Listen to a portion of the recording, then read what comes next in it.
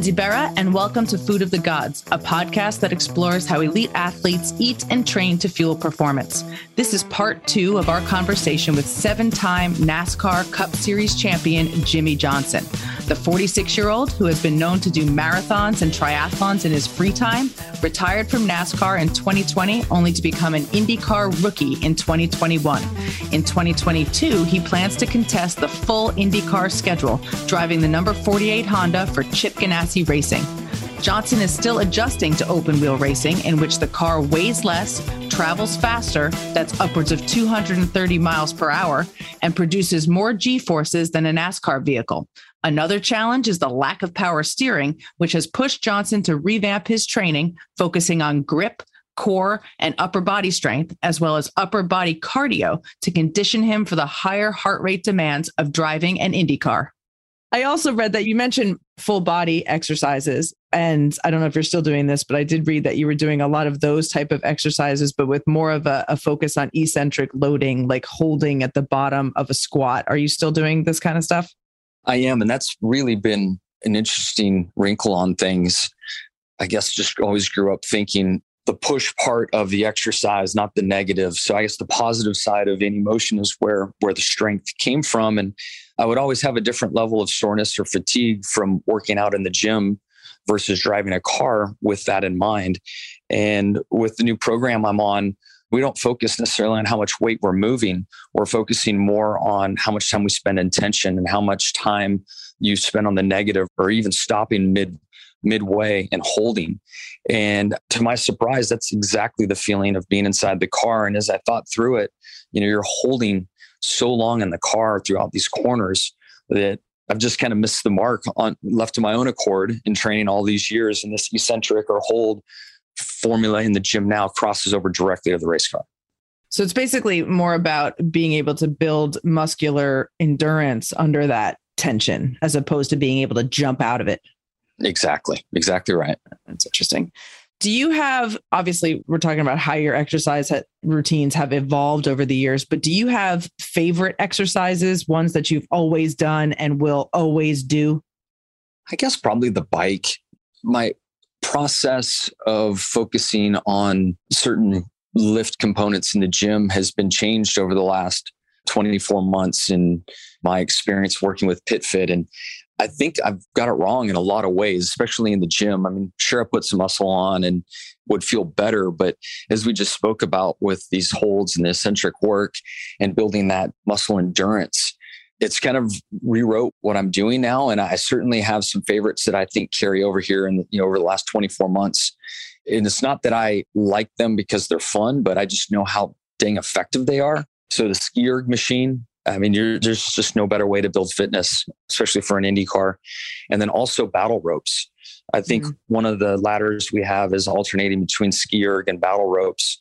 And I mean, both are no fun, but both are so effective. And I know that I'm helping myself for my job. I do ask all the athletes that come on the podcast for the exercises that they love to hate, but I'm assuming that those are probably the two of them for you, the battle ropes and the ski erg, the exercises that you can't stand doing, but you do them because you take your medicine and do it because it's good for you. That's exactly it. Absolutely. So when you travel, obviously you're spending some time at home, then you go out for race weekends, and then you come back, you're probably in trailers a lot. Do you have fitness equipment that you won't travel without? My motorhome goes to all the races. I have a bike in there, and then I also have a compu trainer, and big fan of Zwift and use it regularly. So that's always kind of in the background. I know that I have it. I have a few dumbbells in the motorhome as well, and some yoga mats that, I can kind of build a station inside the bus for race weekends. Other than that, I just communicate with our training group and have an app that I find my workouts in. And I just let them know where I'm going and what I think I'll have at my disposal. And they always find a way to, at least keep me sharp and not let time just slide by. Gotcha. So this may have been more of an issue for you in NASCAR with the longer races, but those of us who spend a ton of time sitting at a desk or in a car, we know we have to focus a lot on mobility to repair the damage done by sitting. How do you address that as a race car driver? I'm not sure I address it as I should. My flexibility is awful. from training group to just getting a recovery massage and someone tries to help me with stretches, like, oh my gosh, you're so tight. So I thankfully, I haven't had any injuries to this point.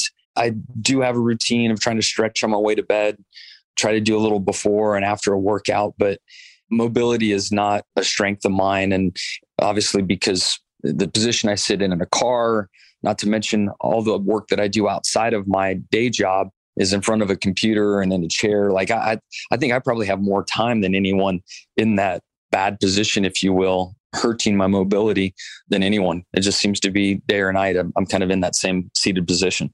Wow. So what do you do to recover from a race? You said you get a massage?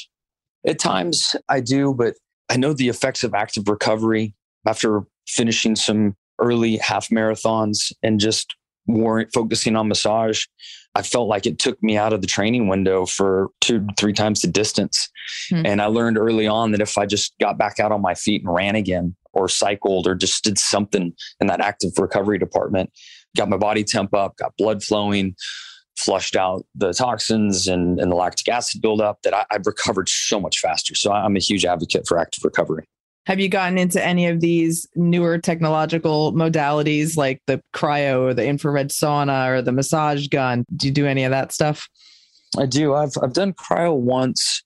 I thought I would try some cold baths this year, especially in the double headers in 2021. And I was a chicken and couldn't submerge myself. My kids made fun of me.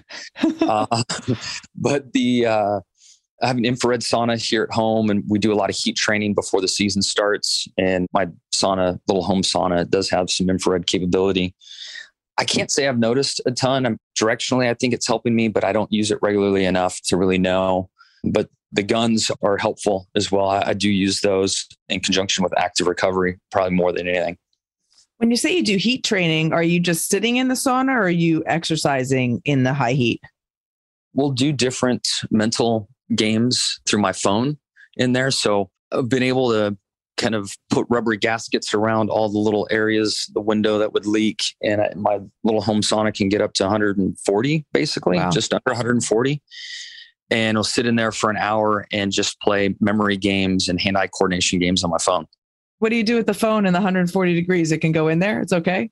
It survives. It does. I've had a few times where it's flashed that the phone is too hot and it needs to shut down, but honestly, it makes it most times through the exercise. I would be so scared, but okay. So from a nutrition perspective, what does a day of eating look like for you? This is an area I probably need to focus on more than anything because I have a huge sweet tooth and definitely eat too much at times. But through all the years of cycling, marathons and stuff, I've been able to really understand how to fuel myself properly, and then certainly how to be hydrated and what my sweat loss is, what's in my sweat, and have a great formula. Some might remember some issues I had in the past. There's one in Richmond after a NASCAR race where I literally just went into a full body cramp and fell out once I got out of the race car. Oh, geez. So, yeah, it was really, really rough. And so I've learned, I think that's been a very helpful tool with endurance sports. It's carried over to motorsport. Knowing when, why to eat or drink certain things has really been a useful tool and is helping me at this stage of my career. So do you follow any particular type of diet? I've tried them all over the years. I am a big proponent of just kind of the well-balanced diet. I think it's the most realistic. I've tried keto, and I'm actually currently doing some intermediate fasting. I'm doing the MCT oil in the morning, which, really helps curb my appetite, and I'm skipping breakfast and getting like a 14 to 17 hour fast right now. I just know that it does provide energy for me, but it's so easy to knock myself out of keto that I'm not going to mess with it once I'm in season and make sure that I get enough carbs in to get me through the physical demands that we have. So are you doing your workouts fasted right now? It depends. If it's strength, I am. If it's cardio, I'm not. I just don't want to bonk and have that hangover that comes with it for a couple days. Gotcha. Do you have a favorite pre-workout meal? If I could pick, I'd go with ice cream around the clock. But a Cliff Bar or banana is always a good choice. Okay. Do you have a favorite post-workout meal? I think I would go in the pasta department. There's just nothing wrong with pasta. And I would say one big takeaway I had from my high school athletic career, no one really fueled properly before or after. And after, it was all about getting protein in.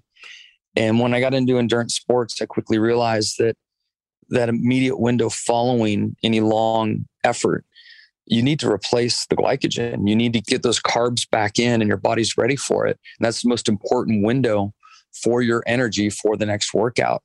And my first year or so, I just had it all wrong when I was trying endurance sports. And a good friend of mine is a guy named Cam Worf. He was a high pro level cyclist that's now moved into the triathlon space. And he's like, buddy, you're getting it wrong. Like you need to cram carbs in post long run, post long ride, and you'll just watch yourself be stronger and stronger and have more energy for the next workout. So that was a great piece of advice he gave me, and one that I just had wrong for a long, long time. So how does the intermittent fasting affect what you're eating for the rest of the day? Because obviously if you're fasting 14 to 17, you have to obviously cram in a lot of calories in those last 7-8 hours of eating. I'm trying to backfill with some carbs to make sure that my energy's up and that I don't officially bonk and go through all of that. So it seems like I have this domino effect where if I can just start getting one part right, I make better choices throughout my day and throughout the week, and that leads to a month. And after being guilt-free through the holidays, it's time to get serious again. So I'm looking for things as close to the root as I can, if it's fruit, if it's vegetables, and trying to be mindful of the carbs and put more protein and good fat in than anything. You mentioned that you're trying to keep weight on during the racing season. How much does your weight actually fluctuate? It really depends on just how well behaved I am. I feel like I'm an overeater all the time. Without the sports car accountability is helping me quite a bit right now. And in NASCAR, I cycled so much I could eat whatever I wanted. But I did find that last year with the shorter races, that it was easier to maintain weight than I thought. So I'm still trying to dial that all in at this point. But with the goal of sports car racing and trying to not carry any extra weight around, at least starting January, much more mindful of that. We have the Rolex 24 coming up, and I want to make sure I'm as light as possible heading into that one. Does your diet training routine vary greatly in season and off season, or do you try to maintain some consistency with it? Yeah, I won't fast as much. Certainly keep the carbs in, especially if it's back-to-back race weekends. I think you get in trouble if you're trying to get too cute with things and not keeping yourself. I'd rather miss it with too many calories than be under and be behind. Gotcha. Do you have any supplements that you can't live without? I've tried. Gosh, I try it all. I seem to move around with different things, but nothing consistently other than trying to be mindful of vitamins, minerals, and certainly my electrolytes. I'd say electrolytes are the thing that I focus the most on. I cramp easily and have had heat issues throughout my career. So I'm probably hypersensitive to hydration more than anything. So you've mentioned hydration a few times. How do you manage that? Do you have goals for like how much water you have to drink every day? Do you put an electrolyte supplement in whatever you drink? How do you manage that to make sure you're not going to be cramping when you get out of the car? Yeah, in season, really focused on every third, if I'm exercising or not, every third glass of water, if you will, it has something in it. I'm, of course, trying to make sure those are sugar-free options. And if it's before or after training, I'm more relaxed with it, having sugar in it and know that that's going to, helping the cause. But I also in season have some electrolyte pills that I'll take, and I have a bottle positioned at my desk in the transporter. I have bottles in the motorhome, and I'll just keep popping them like they're Tic Tacs. Just take them throughout the day, throughout the weekend. As I know with my sweat rate, and I'm a very salty sweater, that I just got to keep it in. And again, if I'm going to miss it, I need to miss it high because the lower side's just not good for me. What are your favorite electrolyte supplements? Do you have any that you're like, wow, this tastes great, I love it? I love Noon as my sugar-free option. Yeah. I love Scratch. I think that they have some wonderful products across the board. And then a guy I grew up racing motocross with started a supplement company, and it's called Rhino Power. And I think his protein powder is really, really good. And his electrolytes, those are the pills that I actually use. Rhino Power. I'm always looking for new protein powder. I'm going to go look that up. Is it plant-based or is it whey? It's not plant-based. It's whey. And the vanilla is like the most flavorful vanilla you're going to have. My kids actually like it. I just made my daughter a smoothie with it in there. So it's pretty strong. It's great. Do you do a lot of shakes and stuff like that? Occasionally. I'm not in a routine of it. Again, it depends. If I'm in a fasting mode, I'll ignore the smoothie. If I feel like I need to focus on getting carbs in, then I'm probably more open-minded to it. Gotcha. So we had your teammate, Alex Pello, on the podcast, and he talked so much about what he's learned from you. But I know he's really embraced the winner chicken dinner thing. He gets his fried chicken after all of his victories. Did you have a victory meal? My wife and I, yeah, it's going to sound really funny, but we would always go to Sonic and just order all the bad stuff and a ice cream of some kind to go with it. But that was kind of our move during my Cup career. Like a burger Mondays, and a milkshake kind of thing? Yeah. Mondays where we'd head to Sonic. I didn't grow up with Sonic around in Southern California. She introduced me to it. She was blown away that I had never had Sonic prior to meeting her. And then there's one not far away from the house. And that was our move, was to head to Sonic. Do you guys have the perpetual Sonic versus In-N-Out debate since you're a Southern California guy? We have a similar vision of them and their rankings. So In-N-Out's, of course, number one, and then Sonic is after it. So you've mentioned ice cream a whole bunch of times. I'm assuming that's your favorite cheat thing. What's your favorite flavor? I haven't found a bad flavor yet. Okay. They're all good to me. I do want to ask you a little bit about Alex, because I had such a fun time talking with him, and he was talking about how much he's learned from you and all of your experience across racing. What do you learn from the young guys like him? I think it's a two-way street. We're always learning from one another. And I was given advice a long time ago, the day you stop learning or think you know it all in any discipline, but specifically motorsports, it's time to hang it up. And that's the truth. I mean, it's very easy to be a veteran and to get into your ways and to not be open-minded. And then you watch a young guy come in that just doesn't know any better. And I think there are many discoveries that come from that. But with Alex, he's such a student of the sport. He's so focused and dedicated. He has such a great individual and great spirit, so hungry to learn. It's really been a pleasure working with him and becoming a teammate and building a friendship that we have. I think people think of racing, be it NASCAR or INDYCAR, really as an individual sport because you're in the car out there by yourself. But with Ganassi, with Alex and Scott Dixon, like, you've got a lot of guys on that team. How important is the team in racing? Yeah, that's an unfortunate misconception of the sport. Yeah, many think that it really is just the driver, but it is absolutely a team sport. There are many dimensions to it. And I think when you look at organizations that continue to stay on top and that last for decades, it's because of the group and how the group interacts, not just the drivers that drive for that group, but through management, through mechanics and engineers. It's a holistic approach that really works. And I knew from afar that Chip's Indy operation was special. And within a few visits to the shop and being a part of the team, I could see why. And it's really about all the people that are in that building and their shared passion, dedication, and commitment to the team that make it what it is. So you're committed for the full season of INDYCAR this year. What did you learn in your first season that you'll be trying to improve upon in your second? Gosh, everywhere. I was surprised just how different INDYCAR racing is compared to NASCAR. And I also had to learn new tracks, just everything. I mean, I literally was the oldest rookie that's ever been in the INDYCAR series, and I was as green as can be.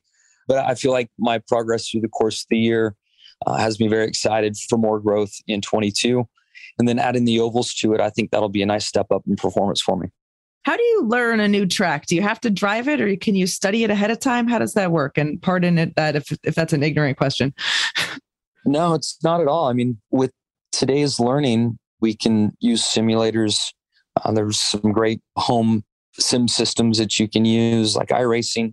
So it's been helpful, but I've been at this a while. And when I first started, we didn't have any of this sim stuff, and you'd actually go to tracks and drive them. And that's one thing that was really nice in my Cup career. We didn't have the restrictions that we do on testing, like all motorsports does now. And I could actually go to these tracks and spend a couple days, and we'd even go a couple times for a couple of days to tracks and learn them. And something people might not realize is these tracks are all very unique. Even the ones on the ovals that look the same, and they call them cookie cutter tracks, they all have nuances that are specific to them. And until you get the reps out there on the track, you just don't learn them. So visually, with today's approach, I can understand what gear to be in and where the line roughly is. But to really understand the texture of the track and where the bumps are located, you just got to get out there and do it yourself. Now you're talking about home simulators and talking about doing mental exercises in the sauna. Now I'm wondering if you can drive like some sort of heated simulator and kill two birds with one stone. I wouldn't be surprised in the Formula One space that they have it. I mean, there really isn't a spending cap over there. And I wouldn't be surprised if that's being used in some of the big teams, honestly. Somebody's got to invent that if they haven't. Do you have specific goals for the 2022 season? You know, I feel like road or street wise, I'm a top 10 would like a truly earned race my way through top 10 is the goal for me. I feel like the ovals, I bumped that up to probably a top 5, if not a podium. I am a racer, so I naively or not think that any race I line up for, I have a shot to win. I think the ovals, there's a higher probability than road and street, but I think realistically, running the top 10 on road and street and top 5 on the ovals would be a great year for me. Do you even think about how long you'll continue to do this? Or is it just the kind of thing where you're like, if I'm having fun, I'm sticking around? Yeah, I mean, I think about it and there's many factors that play into that. I do feel like if I only stopped after 1 year, there's so much new here. I feel like I need 3, 4, 5 years to really know what I'm capable of here. I mean, there's just so much to learn and everything is so restricted that you need years to get the time, to really figure out what's possible. I know that I have 22. I'm not sure what 23 and beyond looks like, but I can promise you I'm having a great time. I know that I'm improving. I know that I haven't hit my peak yet. So I want to do it as long as I can. Cool. Jimmie, can you just tell us what your social media handles are so folks can follow you this season? Yeah, it's pretty straightforward other than the spelling of Jimmie, but Jimmie Johnson. You can find me on all the platforms. People are still giving you Jimmie occasionally, huh? Yeah. And then I've also been called worse, so it's no big deal. Well, I thank you so much for chatting with us today. And I wish you good luck with the racing. I wish you good luck with the homeschooling. I wish you good luck with consuming as much ice cream as possible. Just really all the best. And thank you very much.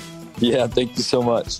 Thanks so much to Jimmie for joining us on Food of the Gods. To keep up with Jimmie as he heads into his second season in INDYCAR, follow him on Instagram and Twitter at Jimmie Johnson. That's Jimmie. And check out his website, jimmiejohnson.com. Until next time, for more information on Food of the Gods or to download other episodes, visit us at foodofthegodspodcast.com or wherever you listen to podcasts. You can also follow us on Instagram at Food of the Gods Pod or email us at foodofthegodspodcast@gmail.com. Food of the Gods is a Digitant podcast production.